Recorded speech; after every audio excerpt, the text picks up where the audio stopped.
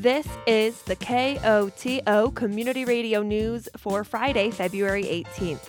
I'm Julia Caulfield. In today's headlines, Norwood deaths under investigation, Mountain Village Hotel stumbles at Design Review Board, a day in the life of a miner with Finton coal, and a mountain weather forecast. Two women died in Norwood on Wednesday, February 16th. Brittany Roman was discovered dead in her car near Gurley Drive outside of Norwood on Wednesday morning. She was 38 years old.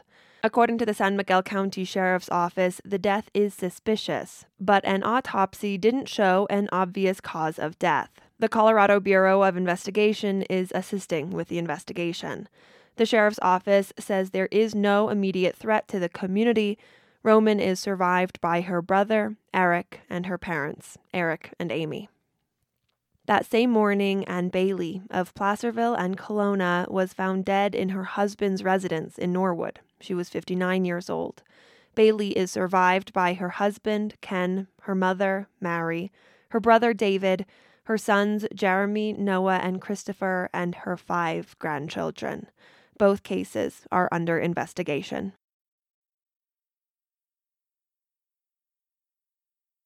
A new hotel development in Mountain Village hit a snag this week. This Thursday, at a Joint Design Review Board, or DRB, and Mountain Village Town Council meeting, the DRB opted to get more information from developers before making a final decision on approving or denying a planned unit development for the project. The proposed development would be a mix of a 5-star hotel, condominiums, a restaurant, spa, and open space. The project would sit on the lot just next to the Gondola Plaza in Mountain Village, extending towards Wagner Plaza and the Conference Center. According to Jay Coriarty, a developer on the project with Fort Partners, luxury is the goal. What we do is what we call lifestyle development. We're not your typical developer that goes in, takes a look at the math and says, if I put in 100 units, I'll get this much out. That's not what we do. We look at what kind of lifestyle are we going to bring to this project. Every project we look at is a unique project. We don't have a formula that is used over and over again. The only formula is our ethos, that if we design something that we're proud to live in ourselves, then we've done a good job. Kirsten Murray is a partner with Olson Kundig, the architecture firm working on the project. She says they want to make a building that is both modern, but also ties into the natural environment. For us, designing in these landscapes, there are a few really key things. Again, one, the building in the landscape. How does the building learn from the landscape, the natural amenities, the orientations, the views, the winds? How is that building becoming an element that is learning from the landscape? She says they're looking to use a natural material palette, highlighting stone, wood, bronze, glass, and metal. And finally, I think something you see in some of these projects, we really try to think of the building like you might think when you get up in the morning and dress to go skiing out on the slopes. The building as a system of layers that you ought to be able to change, to operate, to manipulate as you get hot, as you get cold, as you get wet and dry. And so we typically look we often look at kinetic elements, ways to open and close buildings so that they can respond to seasons and changes in the day. So you'll see that is an element that we are proposing to explore in this building design. But even with a design that aims to embrace the local landscape, Amy Ward, senior planner for the town of Mountain Village, has some concerns. Just as an overall statement, I guess staff would like to see a building form that is a little bit more contextually compatible or that visually references those buildings around it. As proposed, the development will look much different from the buildings already in Mountain Village's core. The design shows flat roofs, balconies that extend the length of the building, and block-formed buildings. Mountain Village's DRB uses the town's Community Development Code to evaluate a project. This development requires a number of waivers or variances from the CDC, including height variances, to allow the building up to 96 feet tall from the average 60 feet. The development also requests variances when it comes to the roof shape, balconies, landscaping, design theme, building material, and parking. Dev Motwani, managing partner at Merrimack Ventures, another one of the developers, says he knows no development is perfect, and they aim to balance the wants and needs of the community with those of the five-star hotel company that would be coming in. What we really try to do is understand the community. That being said, when you work with these brands and that you provide that luxury experience, it also comes with some challenges. We can't allow for access through the middle of our site. They're providing a luxury experience. They need to control that, not only for security, but for also for experience. It requires taller ceilings. And so the building tends to get a little bit taller in certain areas, but we try to position that in a way where we're more sensitive, at least thinking about our neighbors. It doesn't mean that it's perfect, but we at least try to do that. During public comment, the community was in support of the project as a concept. Here's Mountain Village resident Patrick Latcham. We're in the midst of the perfect storm for this right now. We have a viable economy. We have a proven developer with a great track record. We have a lot that's been zoned for this and a proposal that's coming in below density for that lot. And that takes into consideration the green space. I've never seen all those boxes checked before. No idea when that could happen again. And we're in the midst of a great opportunity to take advantage of all of those things and create an amazing product. But a number of comments, including Randy Podolsky, also shared concern with the height and design of the buildings. The project, as I see it today, as presented today, it does not fit. From the roof line all the way down to the walls on the exterior, it does not fit in our community, in my opinion. But again, I want to end on a positive and tell you that I think this is a fantastic opportunity and project for the Mountain Village that we should embrace and endorse and figure out how to make it fit in and get it done. The public's concerns were largely shared by the members of the DRB. Here's DRB member Ellen Kramer addressing the developers. Your words are exactly what we want to hear, but that's not what we're seeing here. And I think that as the project stands before us, it lacks a lot of basic compliance with our CDC, and that gives me great pause. Even though in general, I am in favor of everything that you've said, your words and your visuals aren't jiving for me.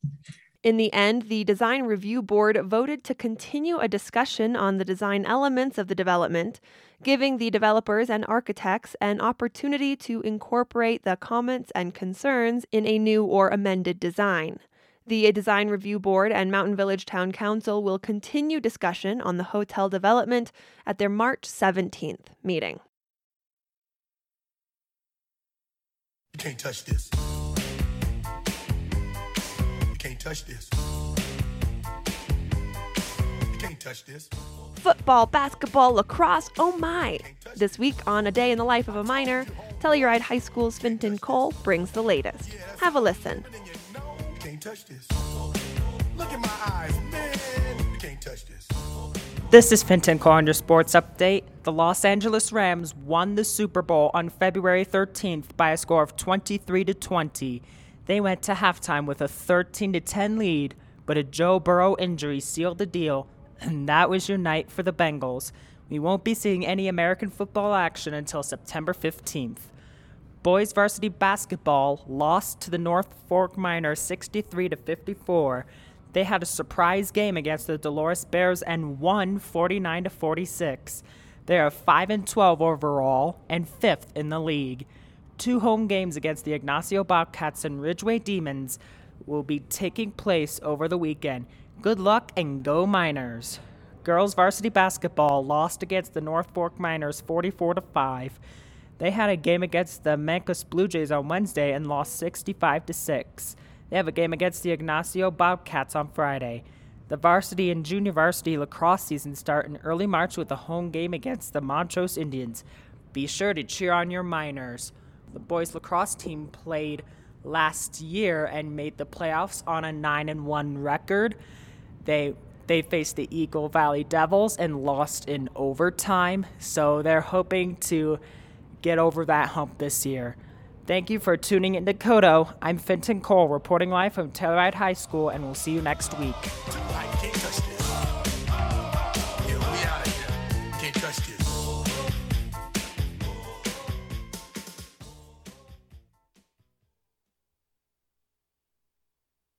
Telluride's favorite storytelling night is back. Telluride Theater's The Down Low will be performing at the Liberty next month, and organizers want your stories.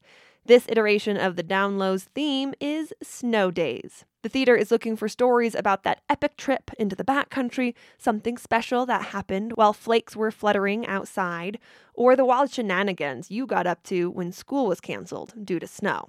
Those with story ideas can email telluridedownlow@gmail.com with a brief summary of the story. The Snow Days Storytelling Night will take place at the Liberty Bar on Sunday, March 20th. Looking for a new used car? You may be in luck. The Grand Mesa and Compadre and Gunnison National Forests will be hosting an auction to sell used government vehicles and equipment. The GMUG will sell 10 items, including pickup trucks, a house trailer, belly dump, and trailer dump. The auction is scheduled to run from February 25th through March 4th. Potential bidders can inspect the vehicles in Delta from 8 a.m. to 4:30 p.m. Monday through Thursday through March 4th. To view the items online, go to gsaauctions.gov.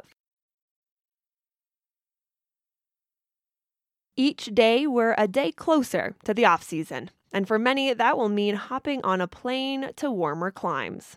But where to fly from? This week, Matt Skinner, CEO of the Colorado Flights Alliance, provided an update to Mountain Village Town Council about what flights will look like this spring and into summer. For the off-season months, flights will be limited, but not going away. During the off-season, we'll have both Phoenix Thursday and Sunday and Denver daily flying out of the Tex Airport, so please use it. And then Montrose will have Southwest, American Dallas, and United Denver still flying as well several times a day. So good off-season traffic. For summer, flights will look similar to those in the past. We're going to fly Phoenix and Denver into Tex again, and then the rest of the group should be back, except Phoenix will not run with American, and that has been on the chopping block for years, even before COVID. And then finally, we have hit the wall. There will also be flights into Montrose from Denver, Dallas, Houston, and Chicago. In addition to the flights themselves, Skinner reminds the Montrose Airport is currently under construction, and everyone flying should allow themselves plenty of time to get to their flight. Colorado lawmakers are advancing several bills to prevent wildfires, including an effort to chip away at a backlog of forest thinning projects. KOTO Scott Franz has more. The measure would spend $26 million to help cities with long-term efforts to reduce wildfire risk. State Representative Lisa Cutter says the state has been neglecting the issue for many years, leading to more destructive fires. And the Colorado State Forest Service estimates that our mitigation efforts are underfunded by nearly $4.2 billion. Only cities and counties willing to invest their own money into projects could get the new state aid. Cutter says places like Chaffee County could get more than $1 million because of a sales tax they've already passed for mitigation projects. Another bill getting initial approval includes one to reimburse homeowners for mitigation projects. I'm Scott Franz at the state capitol. The Navajo Nation has around 250 police officers for some 27,000 square miles. That's an area just larger than West Virginia. Add to this jurisdictional constraints for county police, and it means many on the reservation can't depend on a speedy response to crime. Last November, Utah's Murdered and Missing Indigenous Women and Girls Task Force heard tribal residents' concern over the lack of law enforcement. KZMU's Justin Higginbottom visited those areas within the Navajo Nation in southern Utah to hear about the issue and what the residents want. It's a sunny, clear winter day in Monument Valley. Red sandstone buttes tower over the landscape. Tourists visit from around the world to see them. This is a border community. Residents not only straddle the Arizona and Utah state lines, but the El Jeto chapter of the Navajo Nation is on the reservation's northwest frontier. Kayenta, Arizona, the closest Navajo police department, is about an hour south. Utah's San Juan County Sheriff's Department in Monticello is 2 hours north. It used to be that we would dial 911, it would go automatically to Kayenta. But as of late, we found that when you dial 911, it goes into Monticello. And Monticello then has to transfer your call back to Kayenta to get the call. And then Kayenta also had a listed number, and you would just dial that directly. And again, as of late, you dial that number and nobody ever answers. That's Marietta Bedoni. She's the Aljeto chapter secretary and treasurer. Last month, she says she laid out her concerns over crime and enforcement to her tribe's Law and Order Committee. There's bootlegging, liquor is illegal on the Navajo Nation, and theft. Tourists swipe crafts, cars crash on the narrow highway, and it can be hours before police respond, if they come at all. There's also more violent crime. I was in an abusive relationship, and I would end up calling the police department, and they would just never show up. She says she ran into other women with similar stories while waiting in a Kayenta court lobby for a protection order. In a sense, it's almost like you're not only traumatized by what happens with the crime, but now you're being abused by law enforcement. Traveling west, across Red Desert and islands of white rocky outcrops, there's Red Mesa. It's another remote Navajo Nation community in Utah. Well, either way, we're neglected, especially here in San Juan County, the reservation part. Even the Navajo Nation tells us, you guys are all on your own over there. No, we're not. We're part of you guys over there. So we feel neglected anyway. That's Marilyn Hawley. She's the vice president of the Red Mesa Chapter House. Chapter houses are a form of local government for Navajos on the reservation. They are especially important here, so far away from towns and services. And we complain every year, all the time. We send in resolutions saying we need at least an officer here, but that doesn't happen. Navajo PD comes from New Mexico to her community, which is on the northeast border of the Navajo Nation. She says criminals can be bold in this area. One resident was tied up during a home invasion. The thieves cleaned him out. One of the guys said, "You want me to kill him?" It's what he heard. But the lady, the girl that was with them said, "No. Leave them alone," and they left. Stuff like that, and the police officers, I don't know when they showed up. That was about 2 years ago.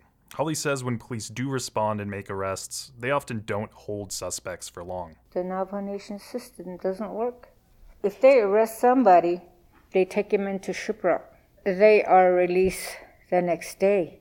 Like Bedoni in Monument Valley, Holly also wants to see more police in her community. Charlene So is the Navajo Nation's council delegate for 5 chapters in northern Arizona and southern Utah, including Red Mesa and Monument Valley.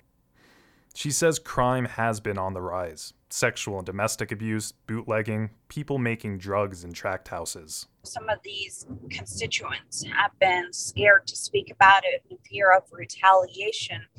And even if we were to tell a police officer, they assume that the police officers will not conduct a thorough investigation for search and seizure, and that is a long process, and that leaves a wide open space for retaliation. She says hiring new officers is a challenge. There's the usual lack of funding, but also finding recruits is hard. We don't have enough qualified individuals that pass those background checks and the physical tests. It kind of gives us a slim graduating class. So says there's only about a 10% graduation rate for new recruits.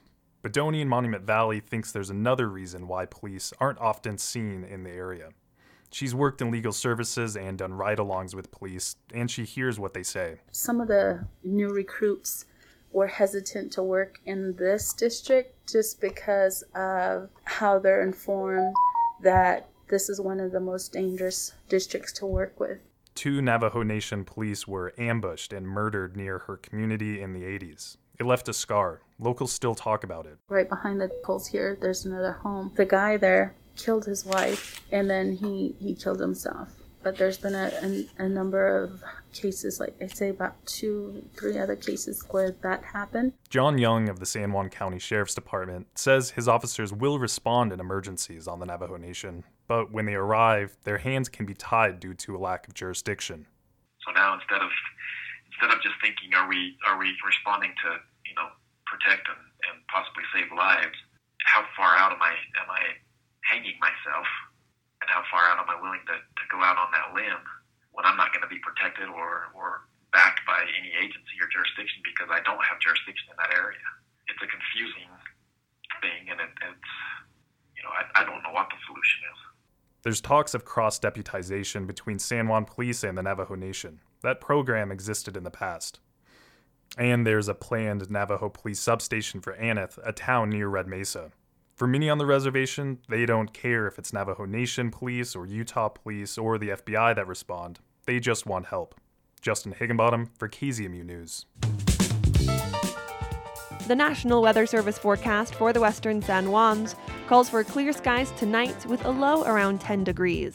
Saturday should be sunny during the day and mostly clear at night with a high in the mid-40s and a low around 15. Sunday, expect sunny skies with a high near 45 degrees. Sunday night should be mostly cloudy with a low around 25. This has been the news for Friday, February 18th. Thanks for listening. If you have a story idea or a news tip, call the news team at 970-728-3206.